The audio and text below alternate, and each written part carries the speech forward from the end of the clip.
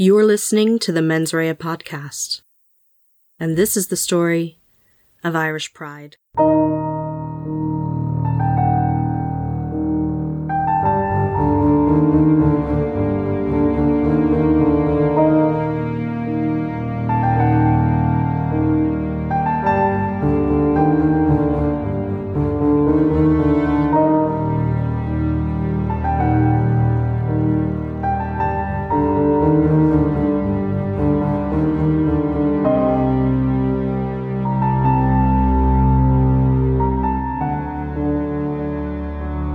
This week is going to be a little different from the normal content of episodes. Fear not, though, there is a crime, but we're also going to follow the development of the laws after the crime. I think it's important to see how much has changed legally for a minority group in Ireland and the hard-won rights that Ireland's LGBT community now have. The story is by no means over, and of course there's a lot left to do. But today, a week before Dublin's Pride Festival, I want to tell you about a victim of homophobia and the long legal struggle for LGBT rights in Ireland. The Offences Against the Person Act 1861 and Section 11 of the Criminal Law Amendment Act criminalised homosexuality in Ireland, along with the public or private commission of, or attempt to procure the commission of, any man for an act of gross indecency with another man. Section 61 of the Offences Against the Person Act outlawed the quote-unquote act of buggery, and Section 61 criminalised attempt and assault for the purpose of committing buggery. These laws had been done away with in the UK in 1967, but in Catholic Ireland, these laws had been retained, and being gay was not only taboo, but illegal. The gay scene in the early 80s in Dublin was a bit abysmal. There were a few bars, the Bailey on a Saturday, Bartley Dunn's and Rice's, which would both close in the mid to late 80s, Upstairs and JJ's for the Dykes, and the George eventually opened in May 1985. The Hirschfeld Centre was the main focal point, and there were a number of activist groups popping up in response to the equality movements beginning to spread post-Stonewall and in response to the HIV/AIDS crisis. But Dublin was a lonely place for gay men and women in those days. Being gay was something that could ruin a career and upend a life if the information fell into the wrong hands. David Norris was one of these early campaigners, and he decided to take a case for equality to the High Court in 1977, after the Dudgeon v UK case in the European Court of Human Rights had ruled that Northern Ireland's law criminalising homosexual acts was in violation of Article 8 of the European Convention on Human Rights, the right to privacy. We were part of Europe and had the exact same laws that Northern Ireland did. So surely the Irish courts would have to pay attention to what was being said in Europe for this kind of law. But the High Court rejected his argument that the laws were not consistent with the Constitution, and Norris and his legal team, which included Mary Robinson, future President of Ireland, appealed his case to the Supreme Court. It was a brave act to stick his neck above that parapet, but living in the closet and under cover of secrecy was something that could not continue. People who had made a life for themselves, who had bought homes and established relationships, could lose everything due to the laws in place. There was a knock-on effect to everything: inheritance rights, property rights, and even just the ability to socialise safely with one another, to meet people. As I said earlier, there were very few gay bars in the city at that time, and very few club nights catering to the gay community, so because of this, the stereotypical cruising spots were reasonably popular. St. Stephen's Green in the city centre is the most obvious of spots, but another one was Fairview Park, a short jaunt outside the city centre on the north side, where you could go and wander around and maybe find a companion for a time. The park sits on a crescent of shops and businesses and across from a couple of schools.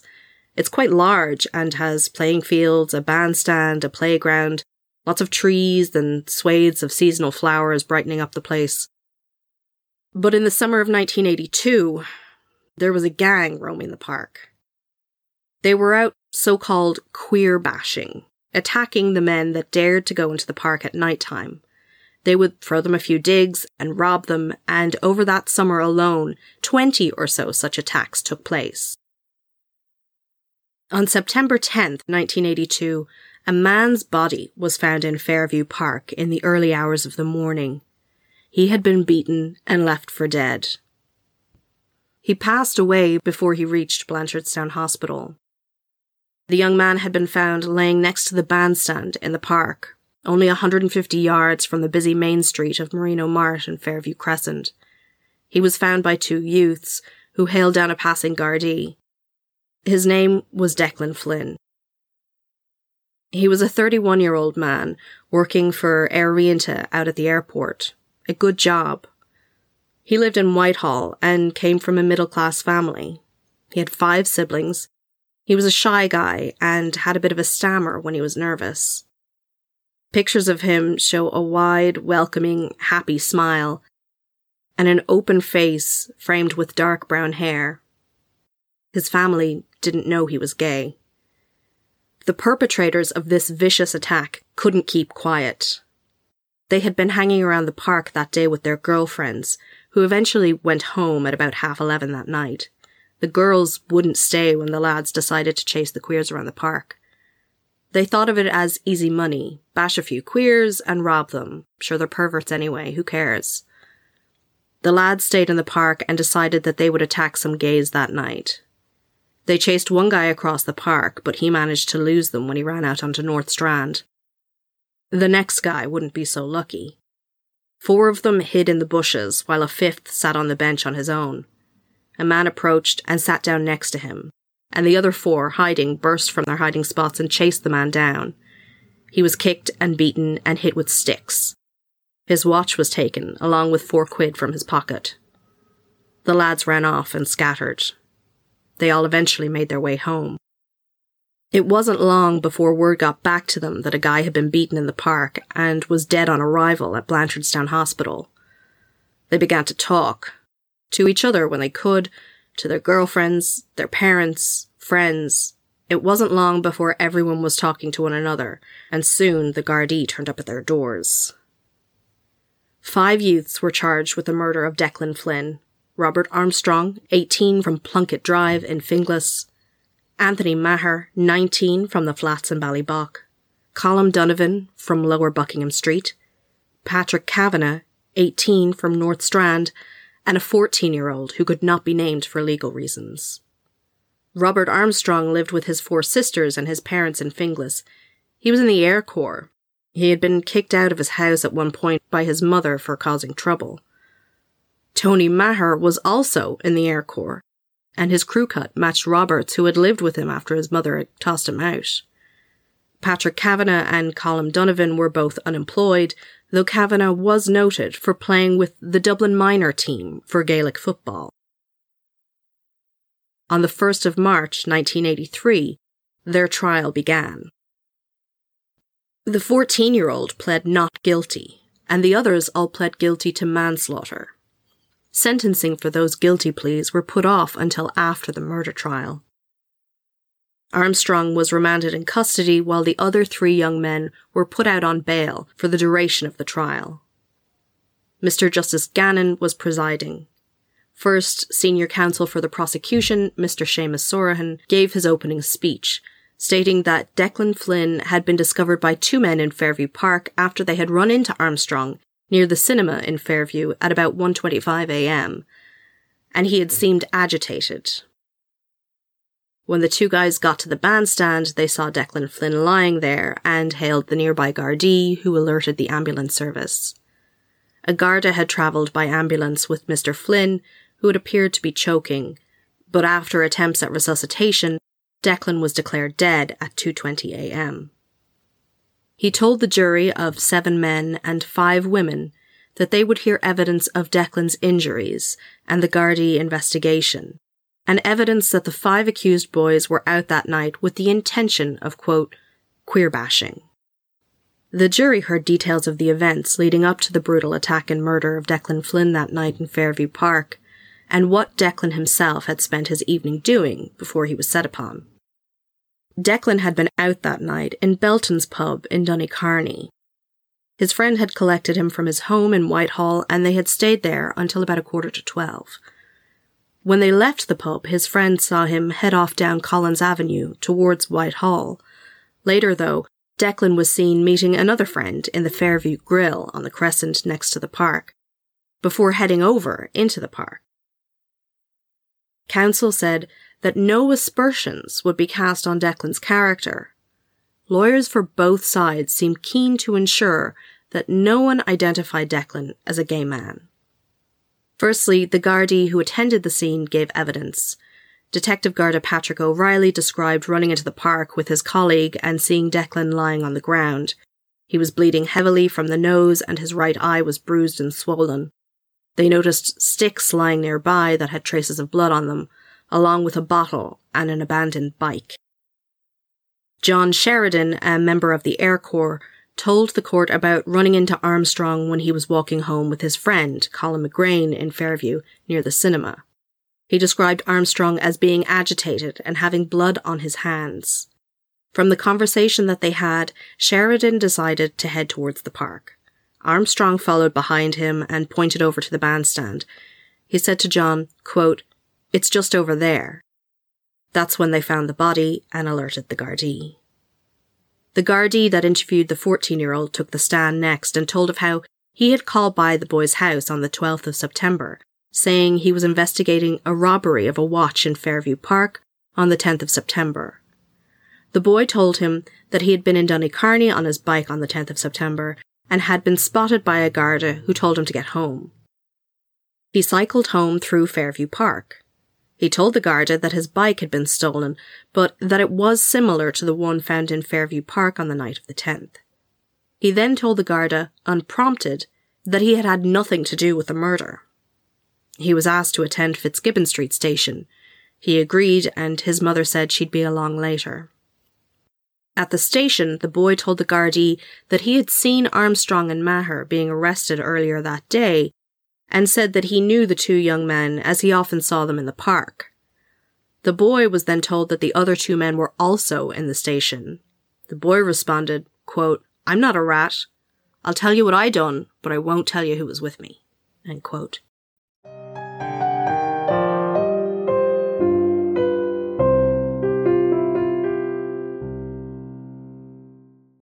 The next day, after some legal argument as to whether it should be admitted to evidence or not, evidence was given of what the boy told the Gardaí in his statement. He had in fact cycled towards home through Fairview Park, but when he got there he saw a group of lads he knew, who told him to hide in the trees as they were going to do some gay bashing. He watched as one of the other lads sat on a bench, waiting for someone to approach him, and when Declan sat down next to him, they all rushed out, chased the man, tripped him, and beat him with their bare hands and with sticks. They grabbed his watch. The boy didn't see any money being taken, and then they all scattered. That's when he left his bike, he said.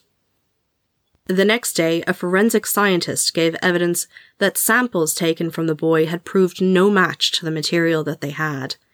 Evidence was heard about the boy's background. A bench warrant was also issued for another youth, Paul Maher, when he failed to arrive to give evidence. His father told the court that he had no intention of appearing. The defence's case seemed to focus on the idea that the gang had made a mistake, that Declan wasn't gay. They only wanted to attack gay men, and the whole affair was all a huge misunderstanding. There was an undercurrent running through the case that somehow this kind of assault was permissible if the victim was in fact gay. In closing, Kevin O'Higgins, senior counsel, told the jury that, given the negative results on the forensic evidence, the case against his client turned on the statement that the boy had given at Fitzgibbon Street Garda station. Even then, he said, the blow that his client had admitted to landing on Declan's backside could not have contributed to his death. O'Higgins emphasised that he was not casting aspersions on the victim's character, nor was he attempting to justify queer-bashing, whatever that was, he said. No one would be justified in acting in an aggressive or violent manner due to someone's inclinations or sexual habits. Mr. Justice Gannon charged the jury and instructed them to find the defendant not guilty of the murder charge as it was not proved. They then retired for 3.5 hours and returned with a verdict of guilty of manslaughter. The boy was remanded in custody to St. Michael's Children's Detention Centre in Finglas. Sentencing of all 5 young men would occur the following Tuesday. Evidence was given of what the gang had been up to the night in the park. They had spent the summer queer-bashing and had, quote, battered 20 steamers, end quote. They had tried it on with another man already that night, but this first guy had exposed himself and then pulled a knife when the group approached him. He then made his way off to North Strand. Kavanagh said that this was the first time he had been involved in an attack such as this, and he told the court that he thought maybe his earlier experience with the man with the knife had made him jump to conclusions when they confronted Declan. Maybe they had made a mistake about him, he said. Submissions were made on behalf of the boys to the judge. Paddy McEntee, acting for Maher, Kavanagh and Donovan, said that the young men had been subject to a, quote, shower of propaganda about various minorities, including homosexuals, end quote. Their conduct was out of character, both for them and for the families they came from, he said. They now understood what they had done was wrong.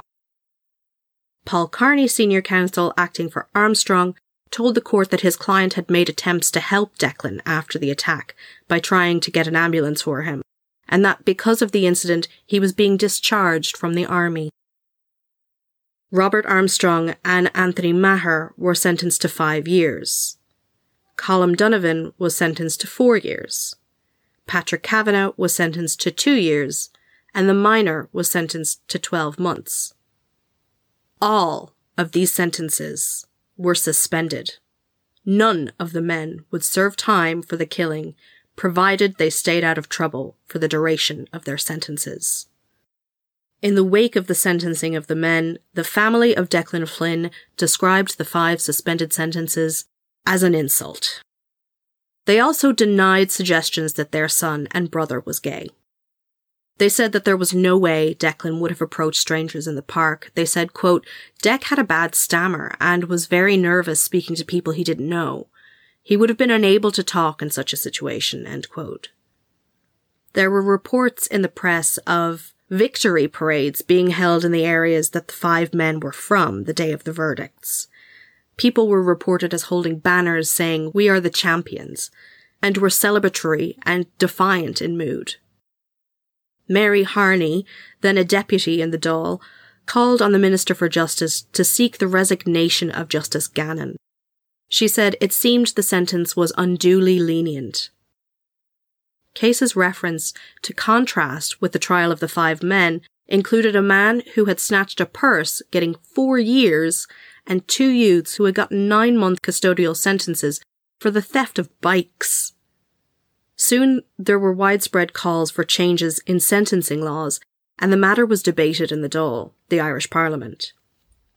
The Gardaí also came in for criticism. They were accused of ignoring the attacks that had been occurring in Fairview Park. There was a series of gay-bashing attacks that had occurred over the summer of 1982. There were reports that Declan Flynn had even been attacked once before, a few weeks before the assault that had ended in his death. Patrols in and around the park were stepped up, but the Gardaí denied that they had done nothing about reported attacks. They also denied having compiled a list of names of people that they thought might have been involved in what were being described as vigilante attacks. Joe Duffy, then of the Union of Students of Ireland, called for an inquiry into the elitist legal system that had allowed this to happen. An internal Garda inquiry was launched to assess what the Gardaí had known about the attacks in the park and when. The Evening Herald reported on the 12th of March, quote, Gardaí confirmed today that youths have been waging vigilante war on homosexuals in Fairview Park for the past 10 years. But in many of the cases, Gardaí have been powerless to act because the victims preferred to remain anonymous, end quote. The public were outraged in a kind of theoretical sense. It didn't seem that justice had been served. The press and media focused on the idea that sentencing laws needed to be overhauled, and yes, this was true. but the gay community were horrified. One of theirs, despite what his family might insist, had been killed by a gang that was known to be operating in the area by the Gardaí. And they were caught and brought to trial and found guilty and set free? Was a gay life worth less than a straight one? A mistake of youth, the court had said. You can hate gays, you just can't beat them to death. Off he's going out and don't do it again, right? A march was organised for the 19th of March to go from Liberty Hall to Fairview Park at 2:30. At the bottom of the leaflet distributed to raise awareness of the march, it reads, "We demand the immediate repeal of all legislation that defines us as criminals, the support of all political groups with concern for human rights, the participation in this march of gays and non-gays alike." Hundreds of people turned out. Reports vary, somewhere between 400 and 900. I guess it's the same as it is now, it depends on which side you ask. But whatever the number, the turnout was large, which was a big deal, given that the Norris case had just failed a few years previously, and its appeal was still working its way through the Supreme Court. It would be naive to think that people weren't taking a risk by identifying themselves as gay, or at the very least sympathetic to the plight of Ireland's gay community. On the 22nd of March, the LGBT community suffered another blow. The Supreme Court delivered its verdict in the Norris case. They had rejected his arguments. He had lost, again. But Norris was determined to appeal his case to Europe, like Dudgeon before him.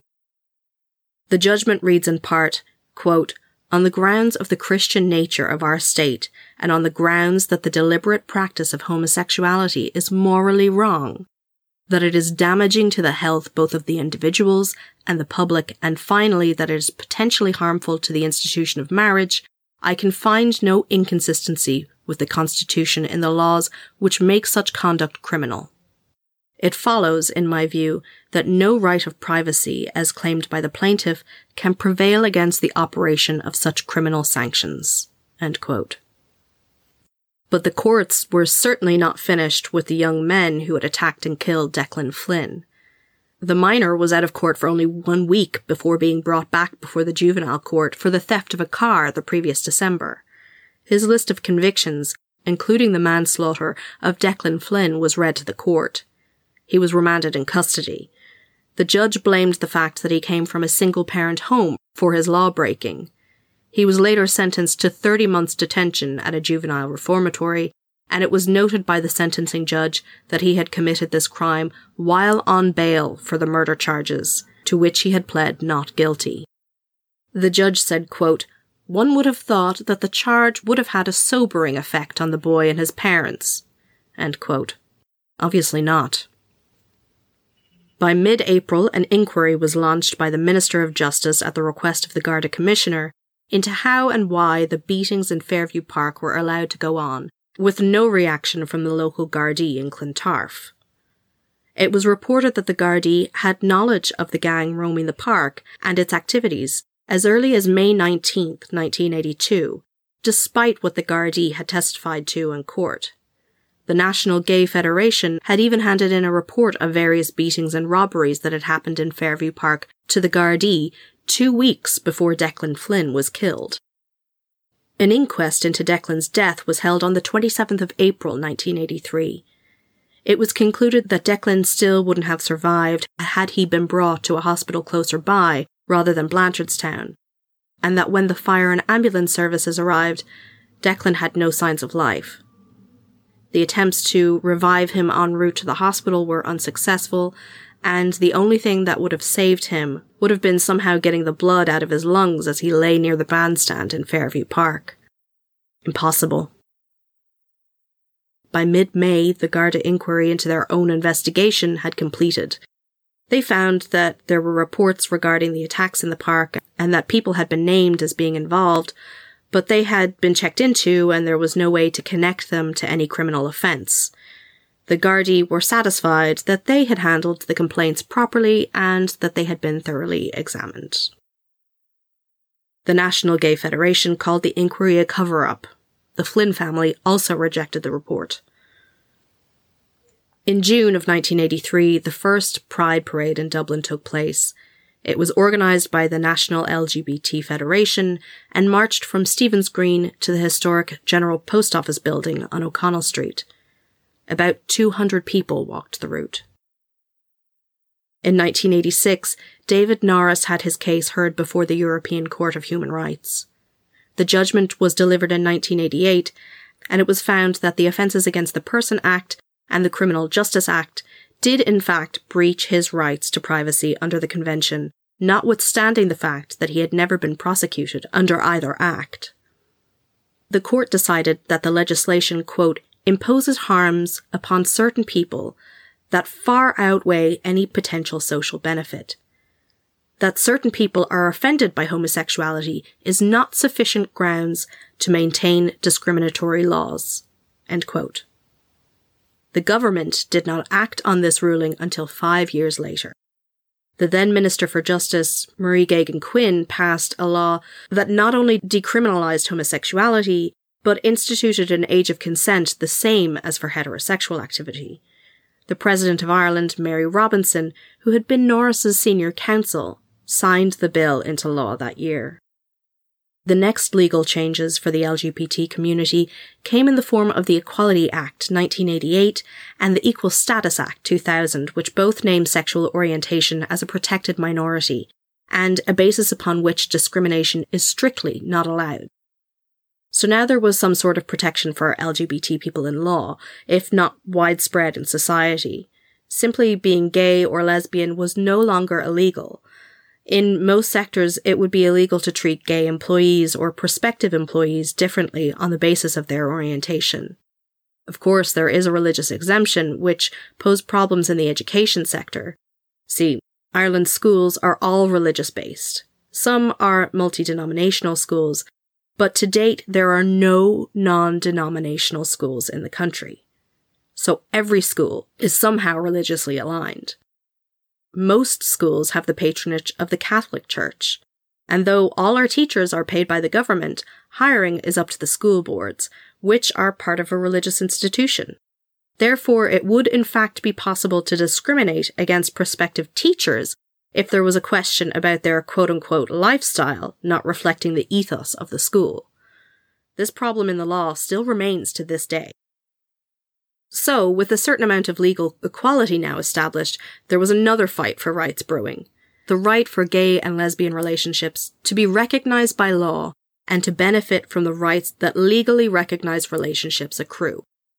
Gay and lesbian Irish people should not have to worry about their partner being disinherited if one should die, or not being named next of kin with the ability to make decisions in the cases of illness or incapacity. They should benefit from the tax regulations and be able to be recognised as a family and be able to mingle finances if they choose, just like heterosexual couples. The 2004 Civil Registration Act specified that registrars could solemnise marriages between men and women. It was the first time that in Irish law this definition of marriage was included, although the courts had traditionally held that marriage was defined like this by the writers of the Constitution. The whole idea of marriage equality had a sort of mixed reception. For so many years, marriage seemed utterly unattainable. And many LGBT people thought that marriage was an outdated institution anyway, just upholding the heteronormative and patriarchal status quo. Why would we want that? But many people just wanted to be able to live their lives without their orientation dictating what they could and could not do. In Ireland, the first attempt to have gay marriage recognised was a court case taken by Anne-Louise Gilligan and Catherine Zappone, an American academic from Spokane. The couple had been married legally in Canada, and when the couple moved back to Gilligan's home in Ireland, they wanted that marriage recognised. Their target was the Irish revenue.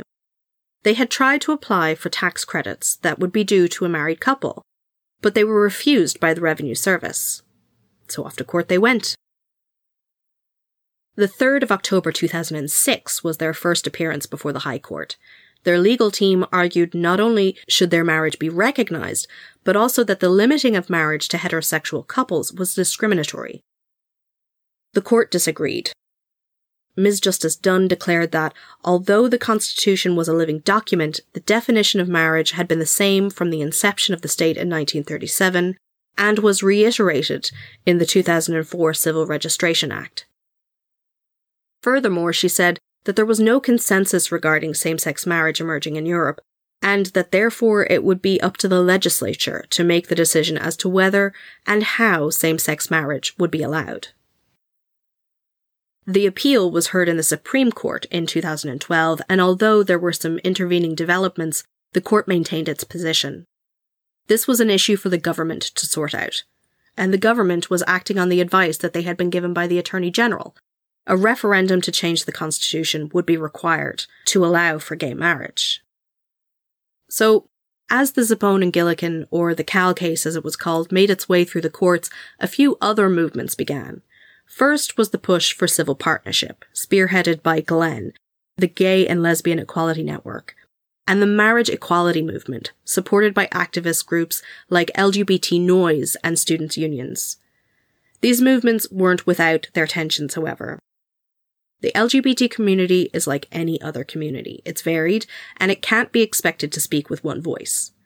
GLEN were pushing for civil partnership, while others refused to settle, or questioned whether gays even wanted to engage with the outdated, patriarchal, heteronormative institutions such as marriage.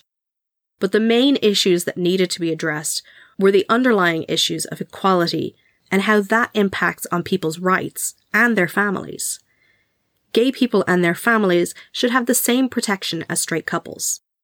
So, though there were disagreements and tensions in some quarters, everyone was working towards the goal of equality and protection for LGBT people in Ireland. In 2010, the, wait for it, Civil Partnership and Certain Rights and Obligations of Cohabitants Act was introduced. It allowed same-sex couples to enter into a civil partnership, what many consider to be marriage light, and set out some rules for long-term cohabiting couples as well. There were significant differences, however, between civil partnership and marriage, which for one did not at all deal with the idea of children. This was not only to skirt around controversy, but also because the family, based on marriage, has a special protected status in the Irish Constitution, and it would be important to maintain that status. Therefore, civil partnership would never be able to enjoy all the rights that a marriage would. There was tension in the gay community about the Act, given that it was relegating same-sex relationships to a second-class level, below that of marriage. But in the short term, it did address issues that were being experienced on the ground by gay couples, like inheritance issues, being able to make medical decisions, and getting visas for partners from outside the state. A lot of people thought of civil partnership as a stepping stone to the provision of full marriage equality, but while that was ongoing, there was still a section of the community pointing out that equality was what was required and deserved by LGBT people in Ireland. The campaign for marriage equality continued on, and the government seemed to be willing enough to come out in favour of it.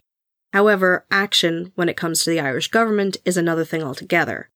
Rather than just go ahead and call a referendum, it was decided that a further step was required. The issue would be discussed at a constitutional convention. This allowed politicians to play both sides of the fence for a bit. Politicians had basically accepted the idea that there had to be a referendum to allow for same-sex marriage, which meant that they were also able to say, oh yeah, I'd vote for that legislation, but alas, our constitution forbids it. In another ingenious step further, the call for the referendum came from the Constitutional Convention, rather than for government. This was yet another way for the politicians to step further away from any accusation that they might come under that they themselves had called the referendum. So they could pacify those calling for equality and rights for LGBT people while maintaining support from the status quo of conservatism. They were talking from both sides of their mouths. But that was what the situation was, and to be honest, that's what the situation is, typically with the Irish governments. The convention was deemed a huge success for those campaigning for marriage equality. The weekend that they debated this in May 2013 was the most covered by the press. People from the main organisations, Glenn, and some children of same-sex couples spoke. It was moving, and minds were definitely changed, although given the makeup of the convention itself, which was 1/3 politicians, most of whom supported gay marriage, experts appointed by the government, and 1/3 members of the public, this makeup meant that support for holding a referendum was probably a foregone conclusion. In and around 80% of those present voted in favour of it, and for providing rights to parents in same-sex relationships. They went further, though, and said that the government was required to legislate for same-sex marriage, not just allowed to. In December of the same year, the PM, or Taoiseach Enda Kenny, announced that a referendum would be held on the matter not later than May 2015. The campaign continued on, this time with a goal in mind and with the knowledge that the LGBT community would have to stand as a whole in front of all of their friends and family and basically ask for approval and acceptance. This would be a campaign for hearts and minds of friends and neighbours and family. The next event of note in this story of Irish pride isn't really a legal one, though it has legal aspects. But it is important to tell you about, or remind you about, because it was, I think, one of the most galvanising moments of the marriage equality campaign. What became known as Pantygate happened on the 14th of January 2014 on the Saturday Night Show hosted by Brendan O'Connor on RTE. Panty Bliss is one of Ireland's best-known drag performers, and her alter ego, Rory O'Neill, owns Panty Bar, one of the most popular gay bars in Dublin in Church Street in the North City Centre. Panty was asked to do a performance on the show, and Rory was to be interviewed after by O'Connor. They were to discuss Rory's life and his experience growing up gay in Ireland, and how he got into drag, and what it was like living with AIDS. And then in the interview, Brendan asked him about homophobia, and asked him outright, who are these people? And Rory named names, Breda O'Brien and John Waters and the Iona Institute. Rory told them to feck off, to stop spending so much time trying to stop people from being happy, and that anyone who argues for whatever reason that gay people or gay families or gay relationships are in any way less than heterosexual relationships are homophobes. The show was pulled from the on-demand service on RTE Player. Oh wait, there is a legal aspect. RTE had received legal correspondence from the Iona Institute, as well as the journalist John Waters. Rory got letters too. They were crying defamation. Initially, he thought that the whole thing would just blow over, but it quickly became apparent that he, as a gay man, was being told that he could no longer name people or actions as homophobic.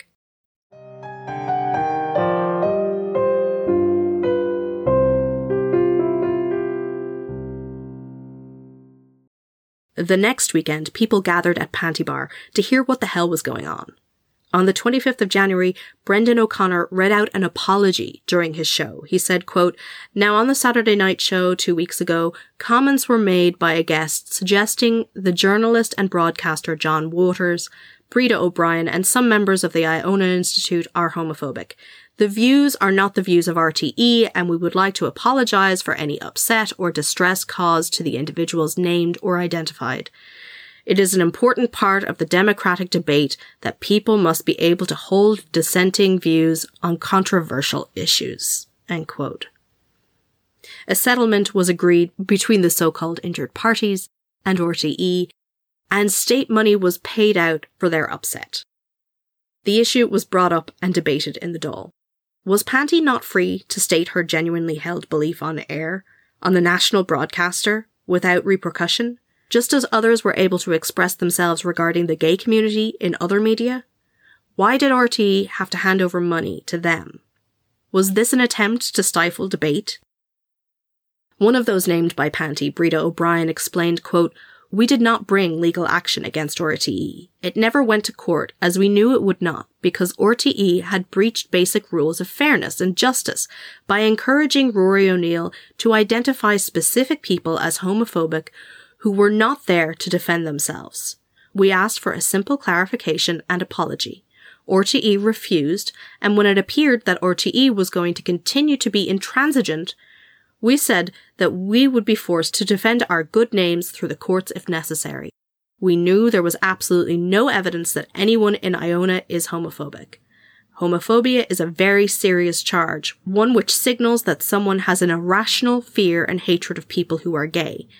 If the unjust, unfair allegation was allowed to stand, it would mean that people would be cowed and become fearful of expressing support for marriage remaining a commitment between men and women.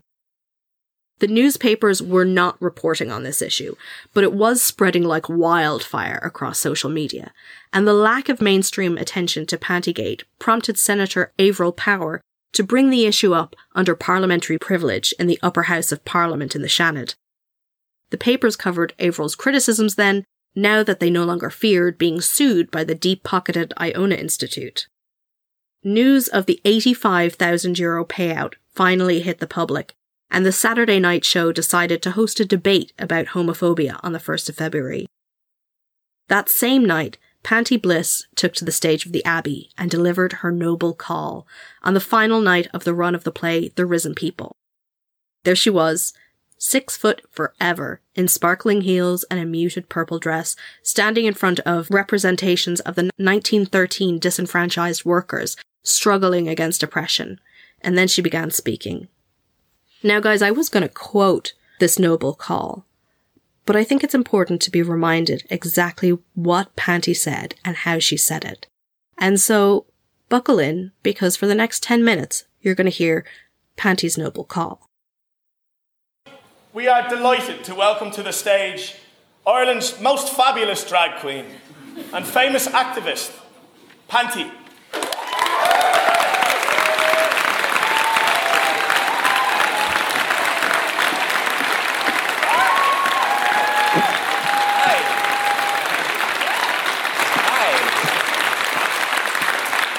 Hello, my name is Panti, and for the benefit of the visually impaired or the incredibly naive, I am a drag queen. I am also a performer of sorts, and an accidental and occasional gay rights activist. As you may have already gathered, I am also painfully middle class. My father was a country vet. I went to a nice school, and afterwards I went to that most middle class of institutions, an art college.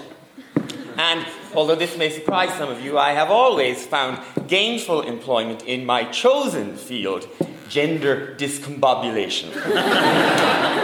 So the kind of grinding, abject poverty that we saw so powerfully on stage tonight is something that I can thankfully say I have no experience of. But I do know a little something about oppression, or at least oppression is something that I can relate to.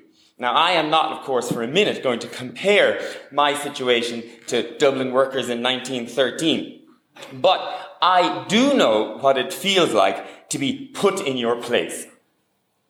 Have any of you ever been standing at a pedestrian crossing when a car goes by and in it are a bunch of lads and they lean out the window as they go by and shout "fag" and throw a milk carton at you? Now, it doesn't really hurt. I mean, after all, it's just a wet carton, and in many ways they're right. I am a fag. So it doesn't hurt, but it feels oppressive. And when it really does hurt is afterwards, because it's afterwards that then I wonder and worry and obsess over, what was it about me? I mean, what did they see in me? What was it that gave me away? And I hate myself for wondering that. It feels oppressive, and the next time that I'm standing at a pedestrian crossing, I hate myself for it, but I check myself to see what is it about me that gives the gay away, and I check myself to make sure that I'm not doing it this time. Have any of you ever come home in the evening and turned on the television and there is a panel of people, nice people, respectable people, smart people, the kind of people who probably make good neighborly neighbors, the kind of people who write for newspapers, and they're all sitting around and they are having a reasoned debate on the television. A reasoned debate about you.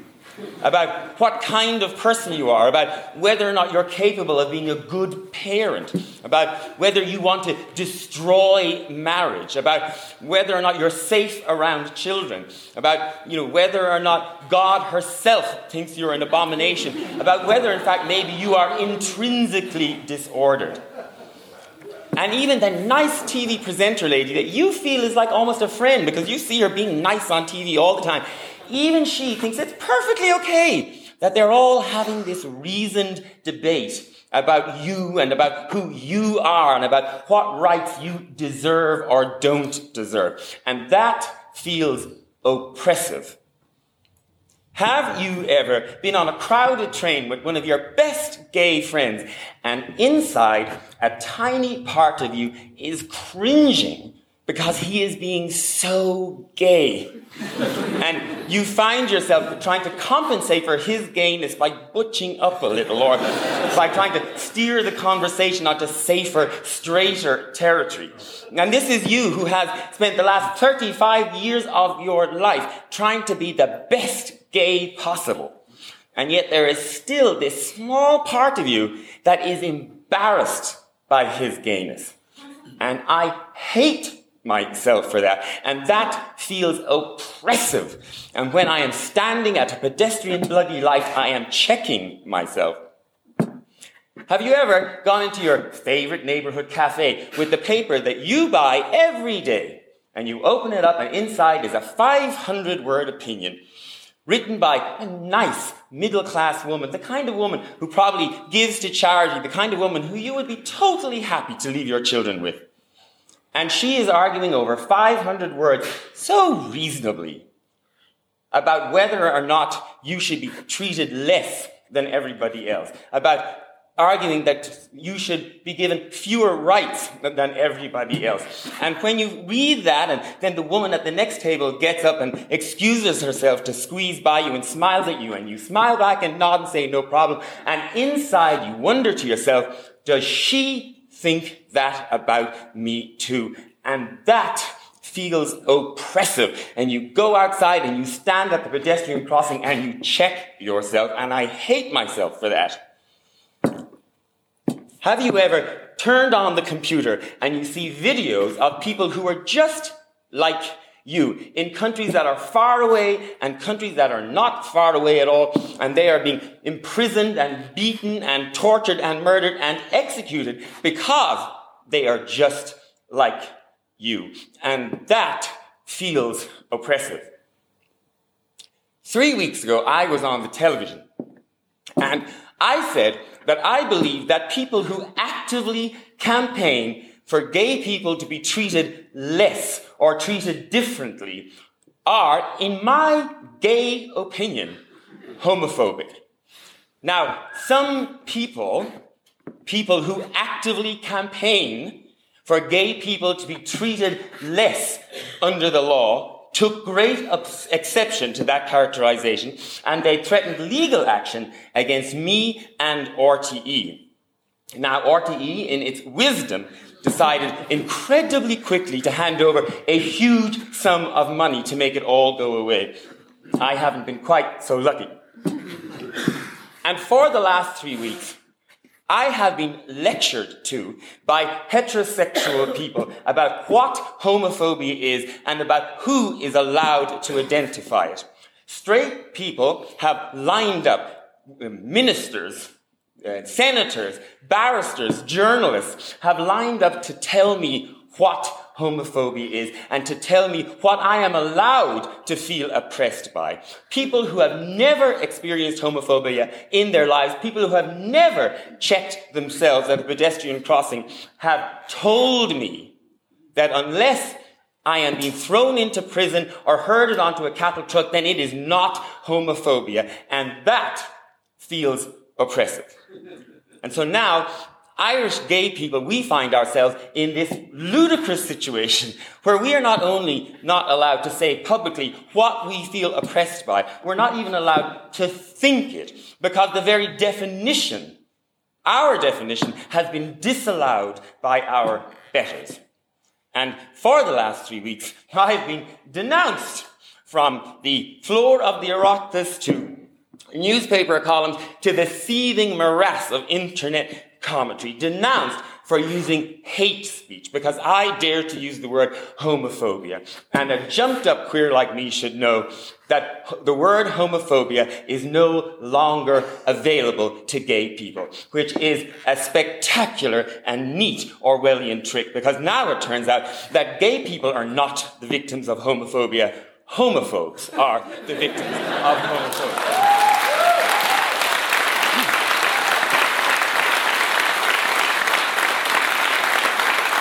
But let me just say that it's not true, because I don't hate you. I do, it is true, believe that almost all of you are probably homophobes. But I'm a homophobe. I mean, it would be incredible if we weren't. I mean, to grow up in a society that is overwhelmingly and stiflingly homophobic and to somehow escape unscathed would be miraculous. So I don't hate you because you're homophobes. I actually admire you. I admire you because most of you are only a bit homophobic. And to be honest, considering the circumstances, that is pretty good going. But I do sometimes hate myself. I hate myself because I fucking check myself when standing at pedestrian crossings. And sometimes I hate you for doing that to me. But not right now. Right now, I like you all very much for giving me a few moments of your time, and for that, I thank you.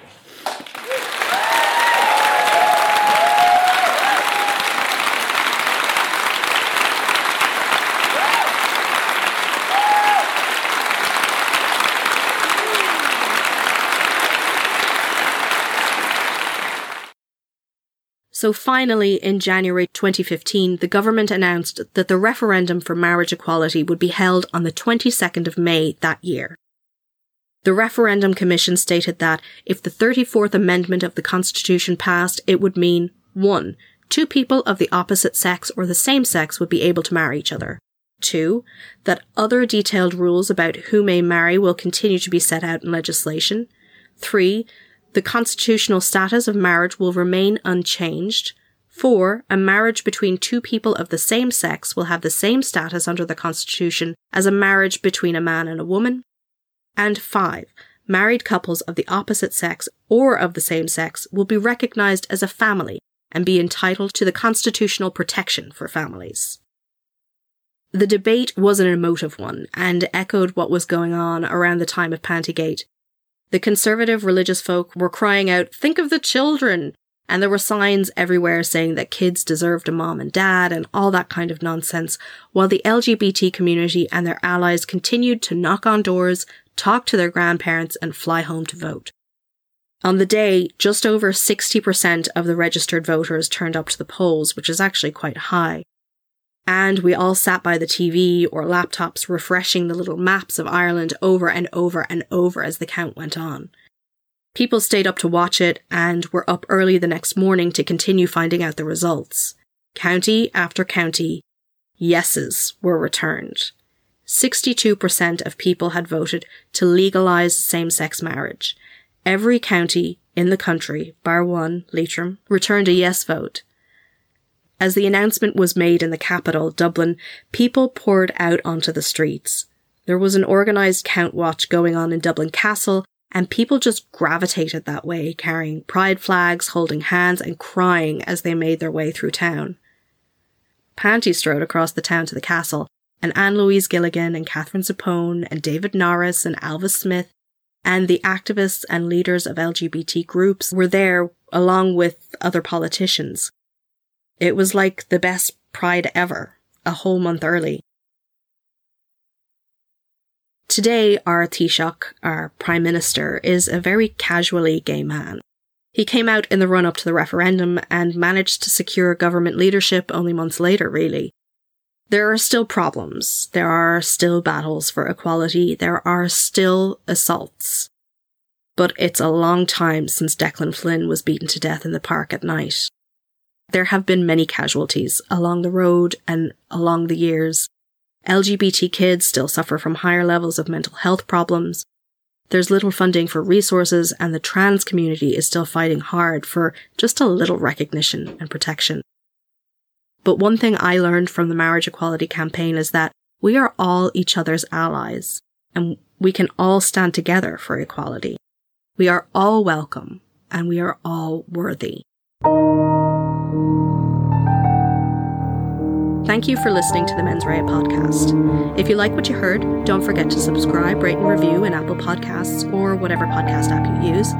You can find us on Facebook or Twitter at Mens Rea Pod, and you can send in any questions, comments or suggestions to mensreapod@gmail.com. Also, think about joining in the Facebook discussion group for updates and interesting articles. I love to hear from you guys, so don't be shy. First and foremost this week, thanks go out to the Irish Queer Archive, which has made available every newspaper cutting relating to Declan Flynn's murder and the subsequent trial. Without this, I would not have been able to tell his story. The link to this material is in the show notes, and I'd love if you could show them some support. Thanks also to Una Mullally for her lovely book, In the Name of Love, written in the run-up to the marriage referendum in 2015, which contains interviews with the key players in the campaigns. I'd also like to take a moment to thank our sponsors on Patreon. Thank you especially this week to Cynthia Cooper and Emily Collins, two of our newest patrons. Your support means so much to me and helps to keep the bills for the podcast at bay. There's also some lovely little perks for everybody who donates, including monthly bonus content and swag. Check it out and throw a few bucks in the tip jar if you can. And now to our 5-star reviews on Apple Podcasts. Thank you to AJ Vieira, AJVIEIRA. Sorry, that's really wrong, but it's the best I can do. I think you listened to the Kerry Babies episode. Yeah, it's a really awful situation, and hopefully one that is slowly changing here in Ireland. Thank you for your 5 stars. Thank you to Suzanne from the In God They Trusted podcast. Your words are very kind, especially coming from such a great podcaster like yourself. So thank you very much for listening, Suzanne. That's In God They Trusted, and also 911 Moms Pod, excellent podcast as well. Thank you to Monkey Jones 1980. Oh, who's Erica from Martinis and the Macabre, another excellent podcast. I'd check that one out too. Thank you for your 5 stars there, Erica. Thank you to the ladies over at the Something Cheeky podcast. It's like this is the podcast review edition of 5-star reviews. So thank you very much for that. Go check out the Something Cheeky pods as well. Excellent. And thank you to Michael Mong. I'm very happy to be in your true crime podcast rotation. Thank you very much for your 5 stars and your kind words. So thanks again to Ronan McHugh for help with sound engineering as always. Our theme song is Quinn's song First Dance by Kevin MacLeod. Next week we head back in time to a town I personally associate with pride, but we'll be looking at it well before that was a thing, and it seems to be a place you should most certainly mind your luggage. Till then, don't do anything I wouldn't do.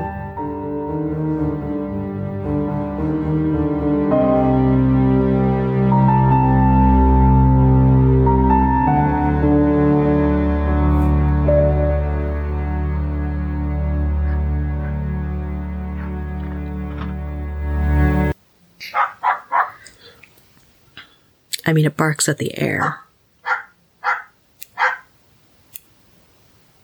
At birds. Leaves blowing in the wind.